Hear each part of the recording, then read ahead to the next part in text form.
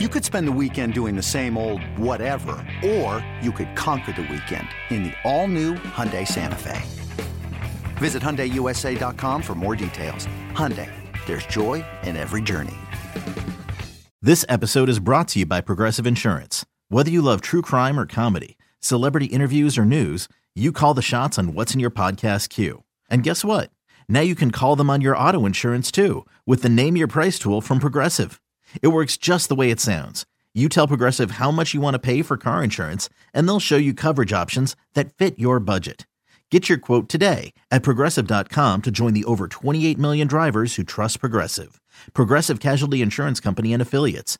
Price and coverage match limited by state law. Bustin' Loose Baseball, Episode 20. The Major League Baseball Draft is this weekend. We got to talk about that. We're going to have Steve Bernhardt from Baseball Factory covering the best high school prospects, and Teddy Cahill from Baseball America on the top college prospects.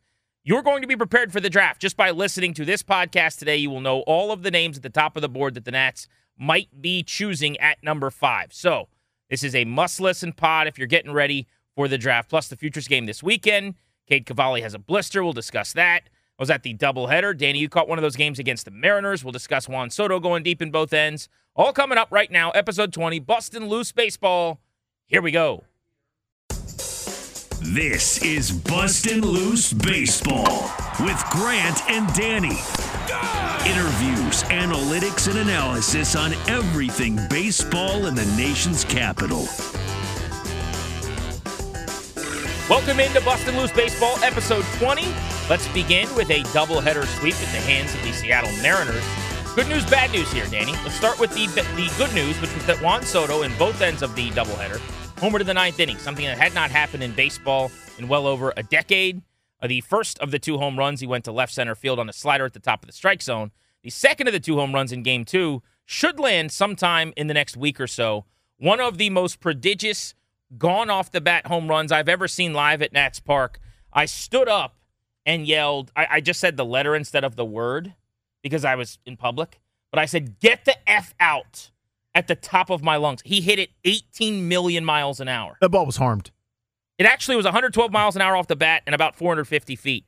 But my God, was that a tater trot. I mean, by the time it had cleared the wall, Juan Soto had already had a nice little delivery with the catcher. Strange thing afoot there, by the way. I don't know what was going on. Both ends of the doubleheader. A lot of chatter.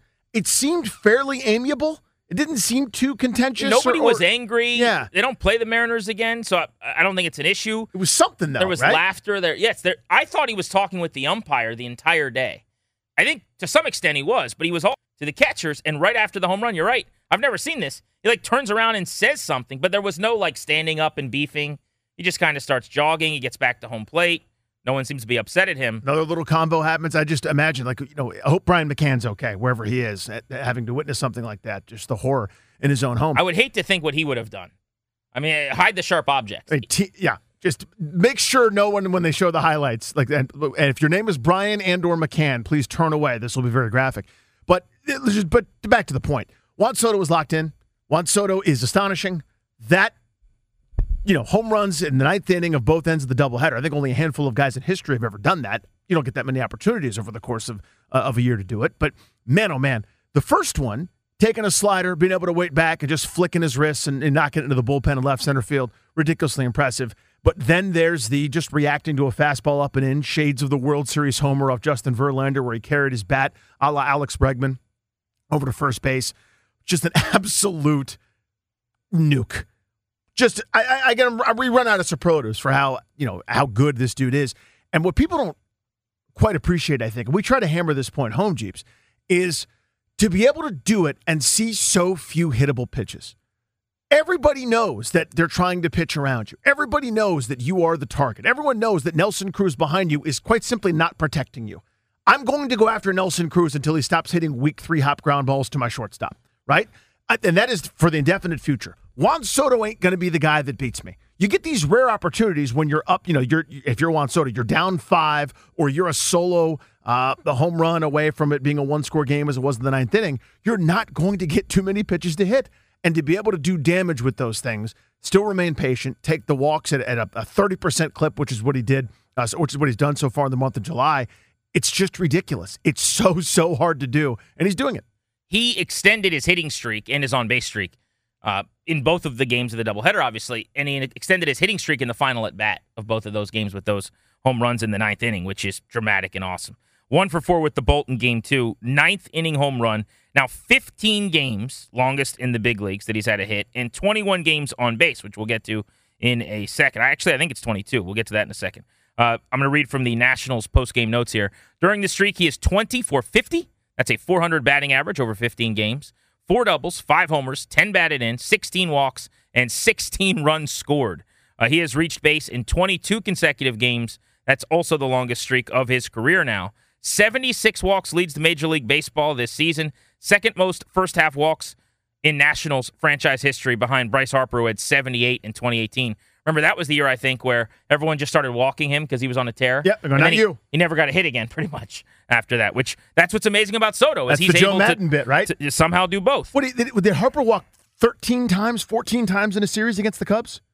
Was it that many? It was literally, I think it was every at-bat. Joe Madden said, I don't care. It's not going to be you. I was thinking it was single digits, but that's even crazier. Maybe I made that number up. Maybe I've hyped it up over the years, like my Little League home run totals. In 10 years, Bryce Harper walked 50 times in a series against the Cubs. 100 walks. Eric Fetty, quick shout-out. 5 1/3 innings, only the 1 strikeout, but he allowed 6 hits and 2 earned runs.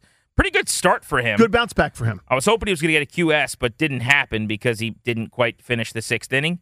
How about this, though? 6th time this season the Nats have not scored a run while he was on the mound. Think about that. Yeah. Eric Fetty, man. 6 times they haven't scored a run while he's on the mound. He's allowed 3 or fewer runs in 14 of his 18 starts. 14 starts now lead the Nationals. Been a bit of a workhorse for them. Eric Fetty has really bad outings, and in the end, his numbers because of that are never going to be great over the course of the season. He also has a lot of very solid outings. Like, he has now become a prototypical back-of-the-rotation type starter. When you have, through 18 starts, 3 earned runs or less in 14 of them, and that's over an 18-start span, like, that's a pretty big deal. He's had 2, and I would say maybe 3 starts this year. Maybe. I'll call it 2, but maybe it's 2.5. You want to split the difference, where the team has just had no chance, right? It's just, you give up 8 runs in 3 innings as he did in Atlanta. That game is over, before the team has gone through the order one time. Early in the season, he had another start against Arizona, I think, where he just got shelled, gave up 7 runs through 3 1/3. Your team's got no chance. Other than that, as you go over the course of his starts this season, 16 of his 18 starts, I'm not saying they've been excellent. I'm not saying these are Max Scherzer-like gems. These are not Picassos you're hanging in the museum. But the team has had a chance to win. And for a guy that's not an ace, and he's not, that's all you can ask for, right? Now, there are going to be games, and we talked about this. In fact, it was the case for Chris Flexen, the guy that started the first game for the Mariners. He has a bad record, but he's gotten 0 run support. I think in his 8 losses, the team has scored 6 runs in those starts. Good luck. There's always going to be somebody. Jordan Zimmerman had a year like that, where I think he was like 14-12, but with a mid-2s ERA because he got no run support. There's always a bad luck guy. But Eric Fetty at this point is giving the team a chance to win 90% of the time when he goes out there. That's massive. Quick shout out. Cade Cavalli left his last start in Rochester with an injury, and we were all panicking for a moment on social media, having watched the highlight of that. It's a blister, as we found out soon thereafter, which is great news. I would imagine it means he won't pitch in the Futures game in L.A. I don't know that he's formally been removed from the roster as we're recording this right now, but that is so much better than any of the alternatives, because even though blisters can be a pain in the butt for pitchers, it's a lot better than anything with the arm or the shoulder or the elbow. So that is a really, really good sign for Cade Cavalli and the Nationals. That is relevant to this? No, it was. Okay. Darius was just showing me that I was right. It was 13 walks in that series for Bryce Harper. Validated. But that's not 13 relevant. 13 walks? Look at you. It wasn't even 50. So I got that one right. But I also derailed the conversation about Cade Cavalli. It is really important that it's not something major. It might take time, and you might be one of those things that slows down the progress a little bit, which is frustrating for guys like you and me that just want to see him in the show. But it is good news in a potential bad news pool. Tip of the cap, producer Darius, our research department here on Bustin' Loose Baseball, for keeping us honest here. All right, we told you would get the latest on all the prospects at the top of the draft board. We're going to educate you on the high schoolers and the college players. So first up, let's talk about some of the best prep bats in the nation. All the kids who could hear their names called in the top 5. Steve Bernhardt of Baseball Factory is as smart as anybody. Here was that chat with him. It's blazing hot outside. You get in your car to turn on the AC to get cold air pumping, but it blows hot air out. This issue is commonly caused by low refrigerant due to leaks in the AC system. You want an easy, all-in-one solution that will restore the cold air in no time. AC Pro Recharge Kits make restoring cold air easy for even those with zero DIY experience in less than 10 minutes. Save time and money versus going to a shop by picking up an AC Pro Recharge Kit today. Be a pro with AC Pro. Hey, Rob Bradford here. You guys know I'm always up for a good MVP story, and one of the best stories is Wasabi Technology. Wasabi is the world's hottest cloud storage company, and it's become the go-to provider for professional and collegiate sports teams, including 20 Major League Baseball teams like the Red Sox and NHL teams like the Bruins and Vancouver Canucks. Even the Liverpool Football Club is getting in on the Wasabi action. So, why is Wasabi the MVP? Well, Wasabi was purpose-built to free businesses from skyrocketing storage costs and unpredictable transaction fees that the Amazons of the world are charging. In fact, Wasabi is up to 80% less than those hyperscalers and doesn't charge a cent for businesses to access their data. From Wasabi's AI-enabled intelligent media storage, Wasabi Air, to the industry's only cloud storage service with triple protection against cyber criminals, data deletion, and ransomware, Wasabi's taken the lead in driving innovation in data storage and helping sports teams to unleash the power of their data. Wasabi, another Boston-based championship team. See you later. And to learn about some of the best high school players in the country ahead of this draft, we've got Steve Bernhardt from Baseball Factory with us. He is the chief baseball officer for the Baseball Factory. And I got to tell you, he is plugged in on these prep players all over the country. Steve, good to talk to you again. How are you? I'm doing great. Grant and Danny, thanks for having me on. I appreciate it. You know how much I love the draft, and I appreciate you guys giving it its due time every year. Well, we're excited about it. The Nats pick 5th. People in D.C. are jacked up because there's a really good chance, Steve, that they can kind of infuse this system with some much-needed talent. So what we wanted to do is just run through a bunch of the names, and our listeners are going to potentially hear one of these names called by the Nationals to be their new top prospect. So we want to give them as much information as we can on some of these players. So let's just start with the guy that a lot of people think goes first overall to the Orioles, the best high schooler in the country, the son of Andrew Jones, Drew Jones. What can you tell us? Well, I mean, this is a serious upside play. You know, he's 6'4", he's thin, he's going to fill out, but he's already got some serious power. You know, I've seen him flick his wrist and hit balls, you know, close to 400 feet now as a high schooler. He's a plus runner. You know, he can't avoid the comparisons to his father. He's got a different build than his dad did, but he's got kind of that same silky smooth way of patrolling center field. He seems to get to everything.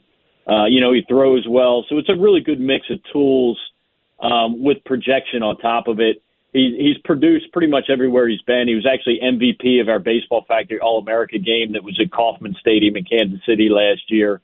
And I've gotten to see him on several occasions, and every time I see him, he does something to impress you. And that's not easy for young guys to kind of be up every day when they're in the spotlight, but he's done a good job of that. Let's go down the list here, Steve. Jackson Holliday, and son of another former big leaguer that was really good in Matt Holliday. What can you tell us about Jackson?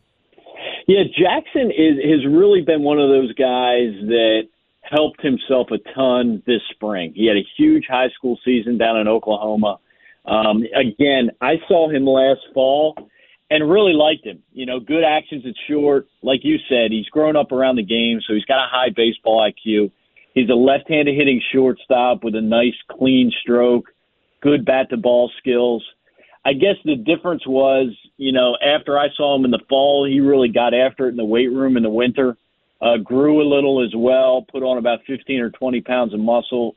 Somehow at the same time got faster too, and just came out and had a huge spring. Set some records down in Oklahoma, I think, for home runs and RBIs. And every time scouts went in to see him, he seemed to hit a home run, have a double, make some good plays at short, and basically kind of vaulted himself into that top echelon of 5 or 6 prospects that we're discussing. And, you know, there's some scouts that I trust that think he's the best player in the draft at this point.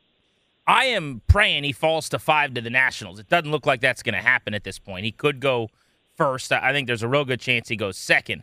He's probably going to be long gone. Is my take hot, or do you disagree with this? That everyone loves Termarr Johnson. We'll have you break him down in a second as the best bat in this class. But from a bat-to-ball standpoint, I kind of like Holiday just as much right now. No one seems to think he could be the best hitter of this group because Johnson's kind of had that on lock for a little while. But what do you make of that? Yeah, I think you're right. I think it's a perfect example of what you're talking about. Just, Termarr's been, quote-unquote, famous for a little while longer as a young player. And I do think that it's a little bit of a different kind of stroke. So Termarr's got kind of rhythm and a little bounce move with his hands, and it's a little bigger kind of way to get loaded up and hit. And because he's gotten comparisons to like Robinson Cano in his heyday with that kind of look to his swing, and had success, I think, Termarr has been the guy that's graded out as the top hit tool in this high school class. But I think you're right. For just straight production and a clean swing and the way he's emerged, I think Jackson has put himself in that conversation as well. So to give Termarr Johnson his full credit, and again, Baseball Factory's Chief Baseball Officer Steve Bernhardt is with us, who's a wealth of knowledge on this high school class. Let's get deeper into Termarr Johnson. I mean, there is a thought that he could go 5th to the Nats. I've been told it's Parada or him, very likely. We'll get to Parada when we break down the college players, the catcher out of Georgia Tech. My concern with Johnson, if there is one, is that he's possibly just a second baseman. He's a small guy. He's like 5'8". Is there a chance he could play center field maybe? He seems like a really good athlete. He is a good athlete. He's not a burner runner, so I don't know that it's like a natural move that you would make saying, hey, he could play center. But he's a really instinctual baseball player.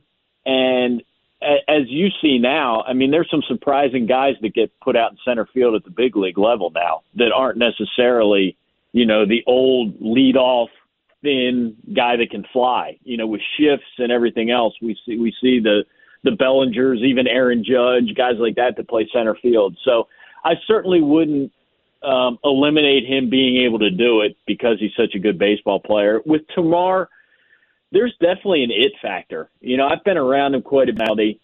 He's confident, but it's not obnoxious at all. It's just that he knows he can play the game, and he loves it. He's got a smile on his face. Other guys like to be around him. And he controls at bats as well as any high school hitter I've seen. Most of the time when I've seen him on the field, he knows the strike zone better than the umpire that's working that game at the high school level.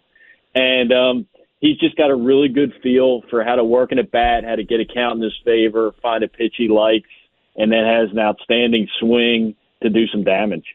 Steve, tell us about Elijah Green. The size jumps off the screen, the page, whatever you want to call it. They just don't make people that big.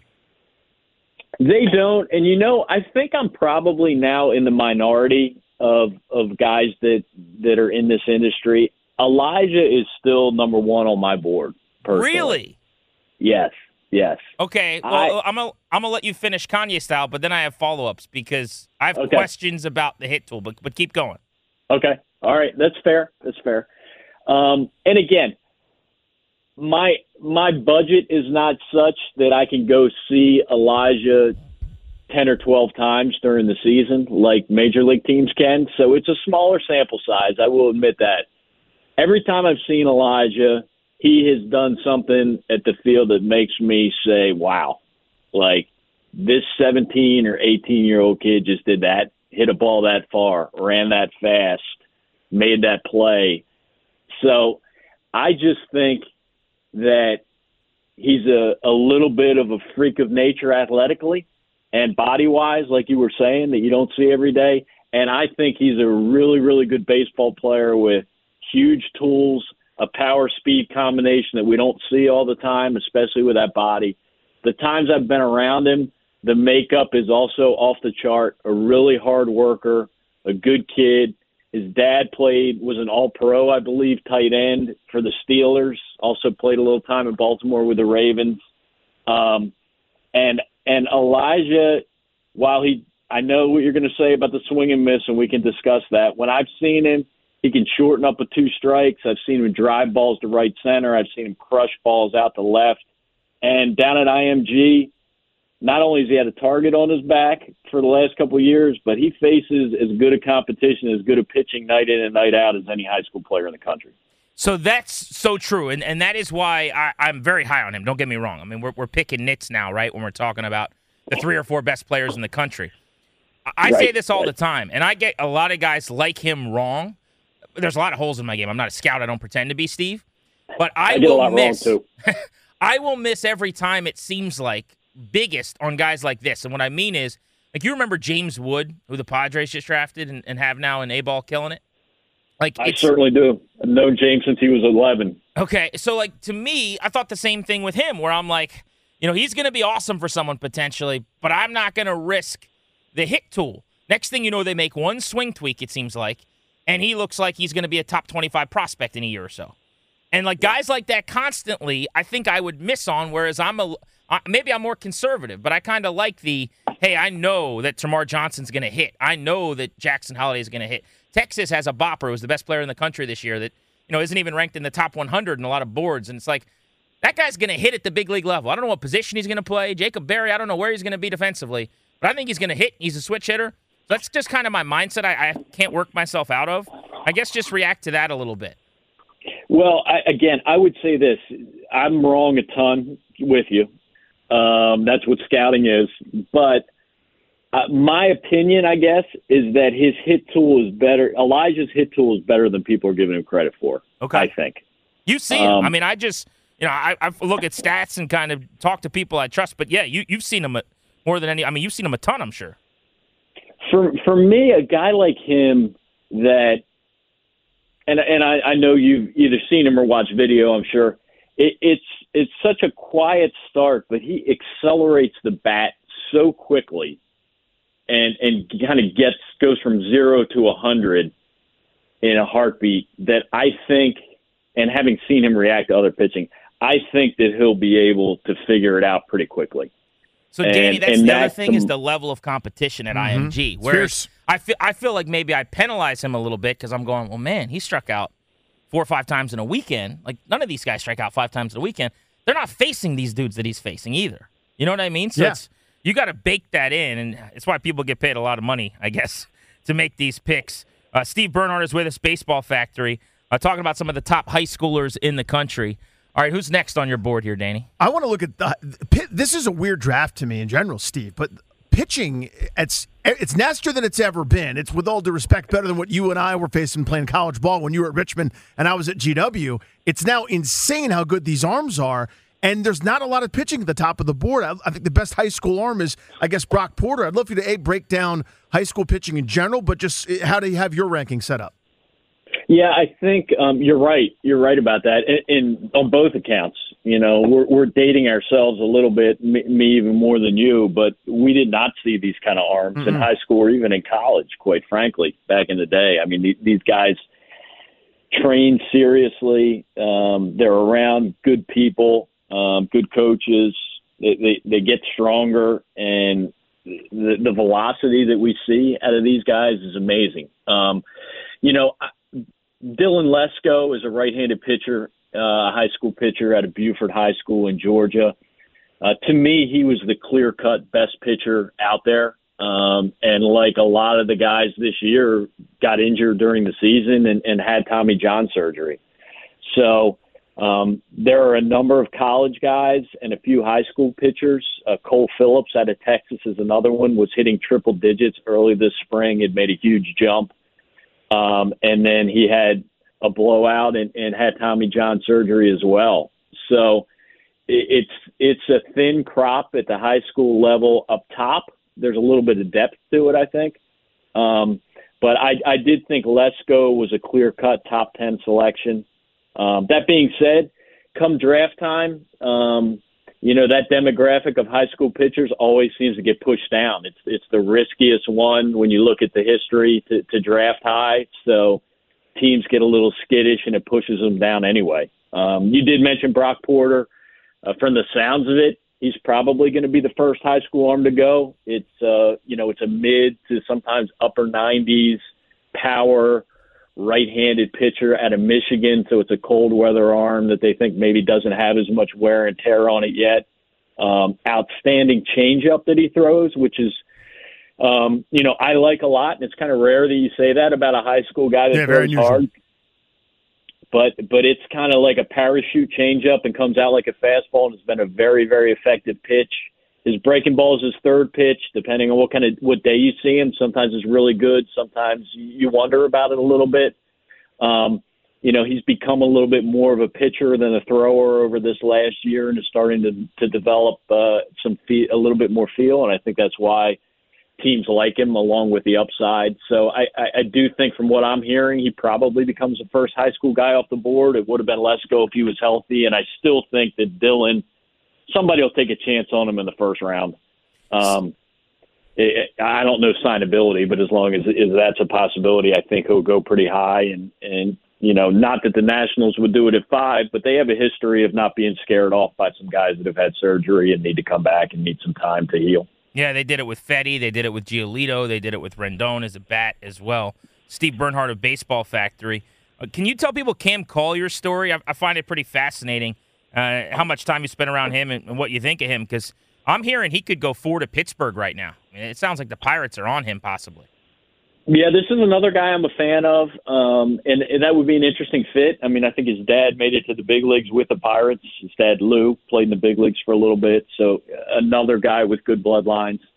Cam's a left-handed hitting third baseman out of Georgia. He's one of the youngest players in the draft this year, and you're right, his story's an interesting one. He pulled what we're seeing several guys do now early on and reclassified. He was originally supposed to graduate in 2023. He reclassified in high school so that he could graduate earlier. We call that the Harper around here, Steve. That's correct, yes, because he did. He followed Harper even further. Not only did he graduate early, but he went to a junior college and played at Chipola Junior College, one of the best colleges in the country down in Florida, and had a successful year as a 17-year-old playing against 18, 19, even 20-year-olds there. Faced very good pitching, similar to what you were saying about Elijah, facing really good pitching in IMG. Cam, probably even exceeded that with the group that he played against this year. Swung the bat well, and then actually spent a little bit of time up in the Cape Cod League against even older top college guys and handled himself well there. Do you remember a 17-year-old at the Cape, by the way? I was trying to think about this the other night. I don't ever remember a 17-year-old playing on the Cape. No. At Baseball Factory, we've done like development events up there for high school players probably for the last 15 or 20 years. And in going up there and taking those players to games, I never remember a high school player on a Cape roster, quite frankly. Right. Much less a young one. But yeah, I like Cam a lot. He's got a very easy left-handed swing. Like, the game seems to come easy to him. It's not a violent swing. It's not like what jumps off the page as a ton of bat speed, but man, he impacts the ball. He can drive it to all fields. He can hit balls out, certainly to the pull side. He's got big arm strength. He jumps on the mound and can run a fastball into the low 90s, maybe even touching higher once in a while, and the arm plays well at third base. It's a bigger frame, but he's got very good hands, instincts, moves well. I think he'll stay at third. And again, when you're looking at a guy with bloodlines who could potentially hit a left-handed bat in the middle of an order down the road and stay at third base and play very good defense there, that's why he's attractive too, and I agree with you. I think he's going to go really high. Steve, you mentioned how your board's kind of played out here among the high school guys. Just sort of give me like that person you're just biased towards. Like, every time a conversation comes up about high school players, you just bring in this one guy up because he's your favorite. We do this in fantasy drafts, certainly, where you just always end up with a certain guy on your roster or whatever. Give me a guy that's just your favorite. That may not necessarily be a top 5, top 10 pick, but somebody you think is going to help down the line. Yeah, that's a great question. I think I would. There are a lot of them. There are a lot of guys I like and a few under the radar guys. I think there's a pitcher out of Illinois named Owen Murphy. He's actually a pretty legitimate two-way player. A shortstop in high school who would play third in pro ball, and a right-handed pitcher. He's about 6'1", so he's not like some of these other guys that when they get off the bus, you're looking up at a 6'4", 6'5" guy. But, man, he is a great kid, loves the game, competes, a little bit old school that way. Just, you know he's going to scratch and claw and do whatever he can to help his team win. And he's a little bit of a metrics darling on the mound right now. He's got a good spin rate on his fastball that's usually like 92, 93. Spins a good breaking ball that has kind of a high spin rate as well. Had a ton of success the last couple of years. Is committed to Notre Dame. Also hit, 12 or 15 home runs, I think, this year. 548 with 18 bombs, which is a pretty good high school season. Not bad. Oh, there even more than I was giving him credit for. With a .12 ERA and 137 strikeouts in 58 innings. That's a pretty good high school season. Yeah. That's good. You're right. Shohei Murphy. I was selling him short a little bit. So I love the kid. And again, it's a 6'1" right-hander. If he was 6'3" or 4, we might be talking about him in those higher picks. But I think there's some teams that really like him, and he's a guy that's not a surefire first rounder. That if I was running a team, he's the kind of guy I want my organization to help me win. Last thing before we let you go, and we're taking up too much of your time, Steve Bernhardt, Baseball Factory, with us. Analytics now are available at some of the places like the one that you help to operate, where you guys get exit velocities and readings on a lot of these guys. You mentioned an analytics darling.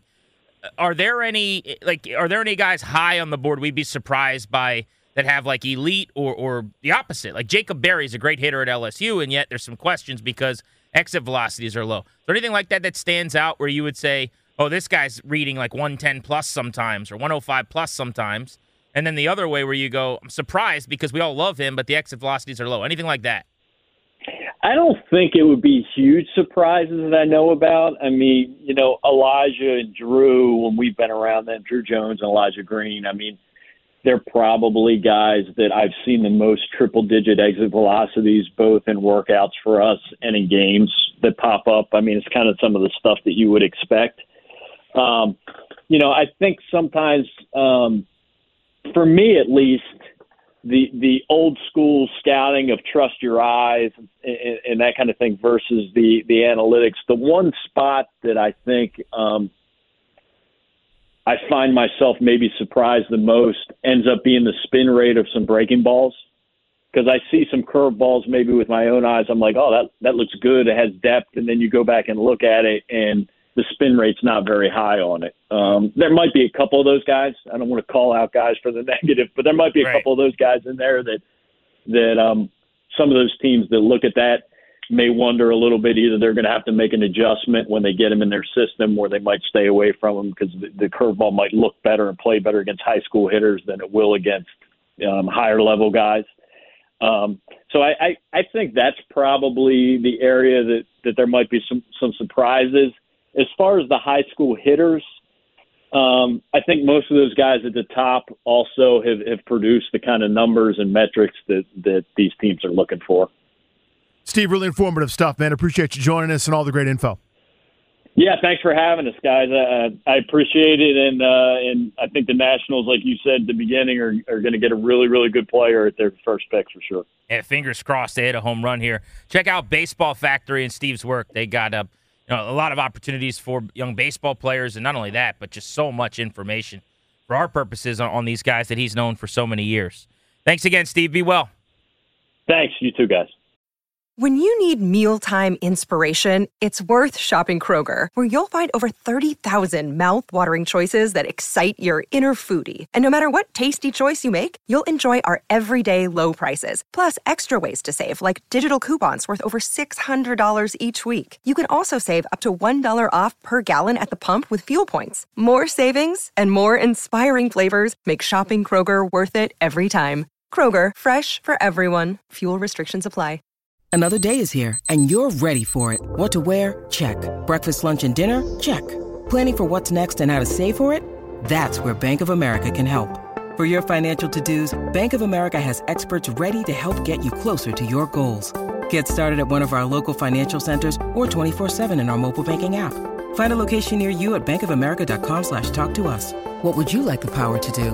Mobile banking requires downloading the app and is only available for select devices. Message and data rates may apply. Bank of America N.A., member FDIC. Long gone! From the best high school players with Steve Bernhardt to the best college prospects in this class, including one that the Nationals are mocked to be taking almost everywhere. Let's break down the best bats collegiately with Teddy Cahill of Baseball America. We caught up with him. Here's how it sounded. The reason we choose Teddy Cahill to talk college baseball with is I think he is a wealth of knowledge, and I enjoy his work. You should follow him on Twitter, @Ted Cahill, national writer for Baseball America. Thanks for joining us, buddy. Good to catch up with you. How are you? Absolutely. It's a fun time of year with the college season over, draft coming up, beautiful summer day. You know, we're enjoying it. So college pitching is not what this draft is about. In fact, we might not have a college pitcher taken in the first 15 picks, which I would have never thought would happen during my lifetime. Can you explain to people why teams like the Nats picking 5th won't be able to draft a college pitcher in this class and why there is just nobody available at the top of the board? Yeah, I mean, it was kind of a weird college pitching class coming into the year to begin with. There just wasn't a whole lot of experience in the class, and some of that is related to how the 2020 season got canceled and just some weird breaks from the class. But then it got significantly worse throughout the year as pitcher after pitcher was dealing with injuries. You have several guys that would have been highly rated, dealt with Tommy John surgery. You have a guy like Carson Whisenhunt at East Carolina who got suspended for the whole year. Just a number of things happened over the course of more than a year now that have conspired to leave the college pitching class really bereft. If you look at the Baseball America rankings, you won't find a college pitcher ranked in the top 20. And it's remarkable just where we're at because you think about college pitching and, you see how often teams go to that well early in the draft. And it just, like you said, it's not going to be a route that anyone's taking this year. Who are some of those guys that would have been higher were it not for injury or TJ or otherwise? Yeah, I think, so I mentioned Whisenhunt at East Carolina. He was a guy that people were excited about coming off of Team USA last year. Connor Prelip at Alabama was off to an amazing start to his career before he had Tommy John a year ago. Landon Sims at Mississippi State, a lot of people were excited to see what he would look like as a starter this year. He had been kind of the multi-inning fireman closer on last year's national championship team. He had Tommy John he got injured about 4 starts into the season. The list is pretty lengthy. Those are some of the highlights, but it felt like for a while that anyone, I should mention Florida left-hander Hunter Barca, who was probably had the longest track record of any of these guys, and lasted pretty far into the season before he ultimately succumbed to injury as well. So there are quite a number of them. Yeah, it's disappointing that it went that way, but here we are. So if you need college pitching, first half the first round, this is not the year for you. All right, let's talk about the Nats at 5. The name linked to them constantly, and a guy that I've heard they like a lot is Kevin Parada, the catcher from Georgia Tech. So before we talk about whether or not they should do that with Keibert Ruiz and Parada being fairly quick to the big leagues, just educate people on who he is, what he is. So he's at Georgia Tech, which has as good of a track record for developing catchers as really anyone. And he's been there for 2 years. He's an eligible sophomore. Has hit really well over the last 2 years, has some power, is pretty athletic. There's some questions about him defensively, but I do think he's improved from when he was a high school player and he was very highly rated, but obviously chose to go to Georgia Tech. It was a really impressive season, finalist for the Golden Spikes, for pretty much any Player of the Year award. Didn't win them because of the special season that Ivan Melendez had at Texas, but one of the best college performers this year, in addition to his tool set. One of the reasons Nats fans are kind of iffy about that, I'd say, and I know you should never really draft based on what's at the big league level, but when we're talking about a bat, and part of what you love about him is that he's a guy that's going to hit pretty soon and could be in the big leagues within, I don't know, a calendar year or a year and a half. When the one or two positions that you have kind of blocked off in the big leagues is catcher for the long term, it's a little bit weird at the top 5 to go college. Is he going to stay there? Could he play first base? Could he play left field? So he definitely could go and run around the outfield, and that would be just fine. I think that you could be looking at a corner outfielder there. There's a debate about, is he a catcher? Is he not a catcher? I'll let scouts handle that. But first I would say with that is every catcher gets at that question asked about them. Like, unless you're Adley Rutschman, somebody is asking, is that guy actually a catcher? Can he stay a catcher? So, like, that is the baseline, but you hear it a lot more with Parada. There are reasons to wonder with him. But if you just love the bat, if you like that enough, he can go be an outfielder, and I don't think that would be a problem.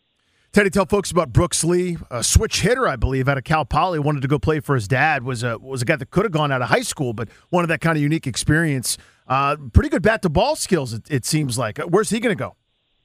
Yeah, he's a guy that you're hearing talked about for that first overall pick. I think that chatter has cooled off a little bit, but until we know what Baltimore does, we'll just have to see. But he's a shortstop. A lot of questions about, is he a shortstop? But his just feel for hitting is incredible. You mentioned the bat to ball. It's really good.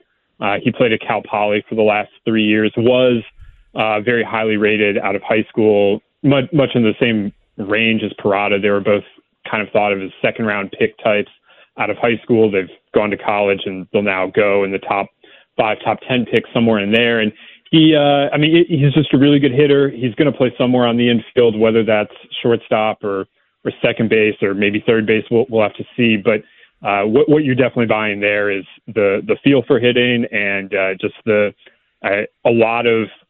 He has good tools, but he also just has incredible baseball instincts, and everything plays up as a result of that. Yeah, you're right about, he's playing for his dad, and he kind of plays that way. You know what I mean? He's the guy who grew up around the game. It's pretty obvious when you talk to him, which I got to, or certainly when people watch him and scout him.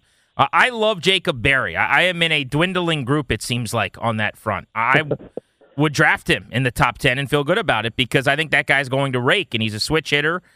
He's got some power as well. The problems are the lack of a defensive position, and it sounds like, and I didn't know this until recently, so I have a little bit of pause, but his exit velocity numbers are troubling some of the analytically minded teams. Fill in some of the blanks and just tell people about Jacob Berry of LSU, who's played for 2 good programs the last couple of years. Yeah, so he's also an eligible sophomore. He started at Arizona and was part of their College World Series team a year ago, and then when their coach, Jay Johnson, was hired away from Arizona by LSU, he ended up following Jay to Baton Rouge. And, yeah, your snapshot there is, incredible hitter. His numbers over 2 years at LSU and Arizona are very, very strong. He has power. He's a guy that finds the barrel an awful lot, just good bat-to-ball skills with him as well. But the big question is, what is he? He played mostly third base this year after mostly DHing at Arizona, and it's rough at third base. Now, the thing about that is, I think on a different team, they would have maybe been less insistent on force-feeding him third base. That was a position that LSU needed. They didn't need a first baseman. They had an entrenched first baseman. They had a really good outfield. So could Jacob Berry learn how to play left field or right field or first base?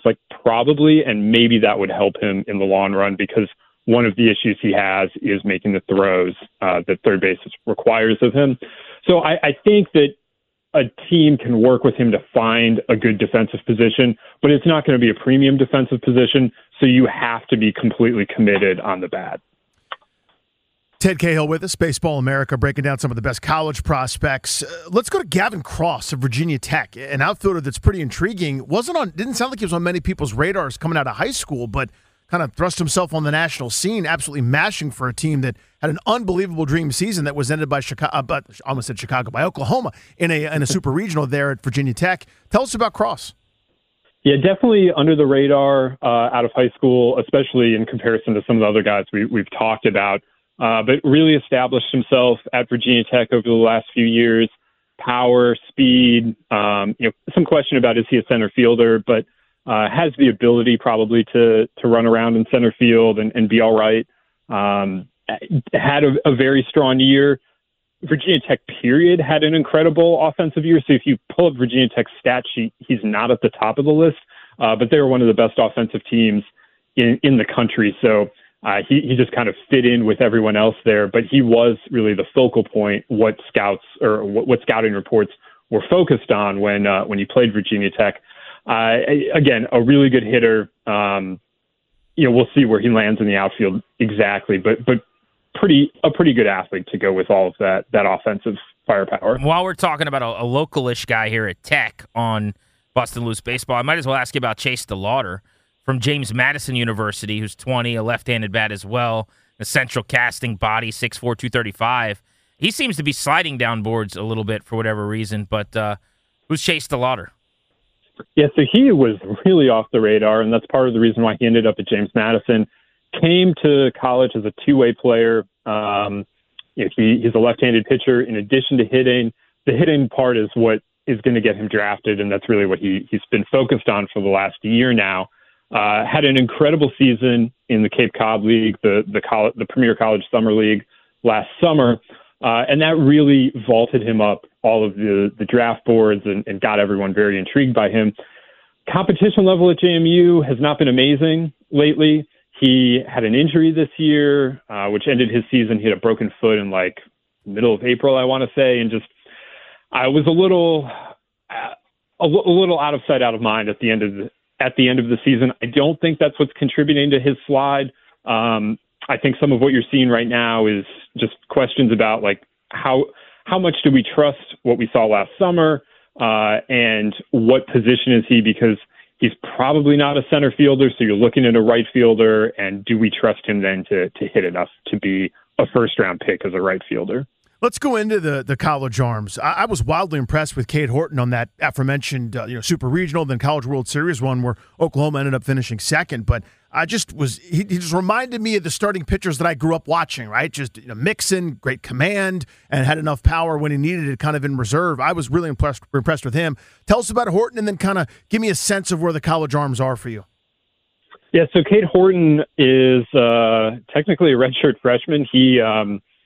He came to campus a year ago as a two-way player, actually as a football player / baseball player. The football very quickly got pushed aside. He was never as good of a football player as he was a baseball player. So that kind of got pushed aside, and he was initially going to be an important piece for Oklahoma doing both. Then he had Tommy John surgery coming out of the fall of his freshman year, so he missed all of 2021. Then he comes in this year and is their starting third baseman on opening day.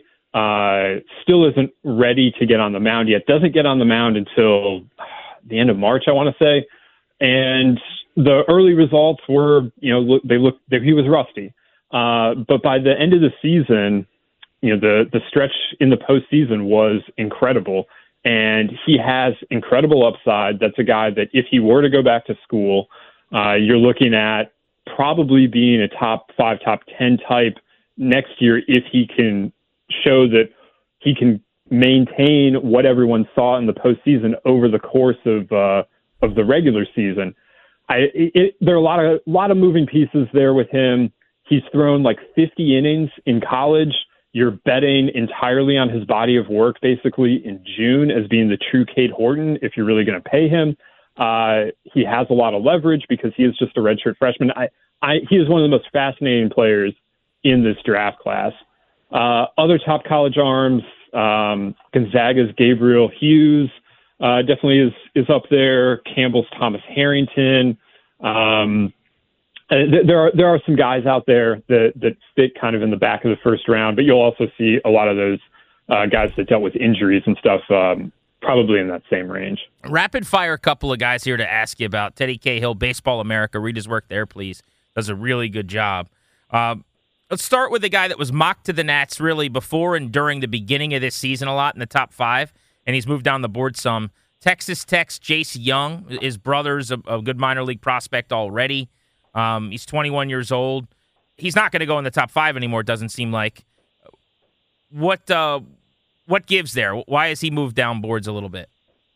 I think with Chase, the profile has kind of always been the profile. It wasn't maybe as loud of a performance as what you were looking for this year.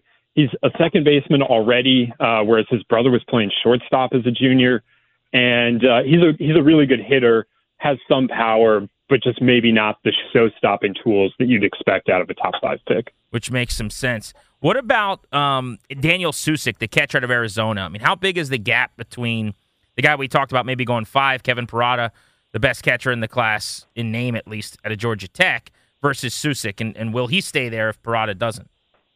I don't think there's a huge gap. I think you're looking at both of those guys going in the top dozen picks. Susick isn't quite the same hitter as Parada, but there are fewer questions about him defensively. I don't think, it's not like he's a bad hitter, but I think there's less impact in the bat than what you've seen from Parada. All right, and then the last one is my man crush here that I think I'm looking at Pipeline here. He's 17th right now for them overall in this class. Zach Neto, who had the huge hitting streak at Campbell. I had him on my show on SiriusXM. I love this guy. Talking to him was a blast. He's got this Eric Davis leg kick that he does. Like, he literally lifts his knee up before swinging to his nipple. Wow. With 2 strikes, he doesn't do that, obviously. But I think this guy is a really nice prospect. He's a shortstop right now, and maybe he'll stay there. I don't know. What do you think of Zach Neto? I think he's really interesting. He had a great summer on the Cape. Last year was actually interrupted by injury. And usually for a prospect on the Cape, you get injured, you go home. But he came back after he got healthy, which is, that shows you how much he likes baseball, how much he wanted to compete and all the rest of that. He actually was a two-way player earlier in college, definitely a hitter now. But I think he's fascinating. You've seen him rise on mocks, sometimes into the top 10. There's a lot to like about Zach Neto, particularly if you believe he stays up the middle. Teddy, I always like to ask this of guys that see so many players. Give me somebody that's your favorite. I'll tell you mine just for example. I saw a highlight of Drew Gilbert hitting like a walk-off grand slam where he threw the bat into the stands with his eye black down to his knees. And I was like, yep, I like that guy. He's like 5'9", spark plug type dude hitting bombs. But just give me somebody that you just really, really like and you always kind of find a way to bring up in conversation.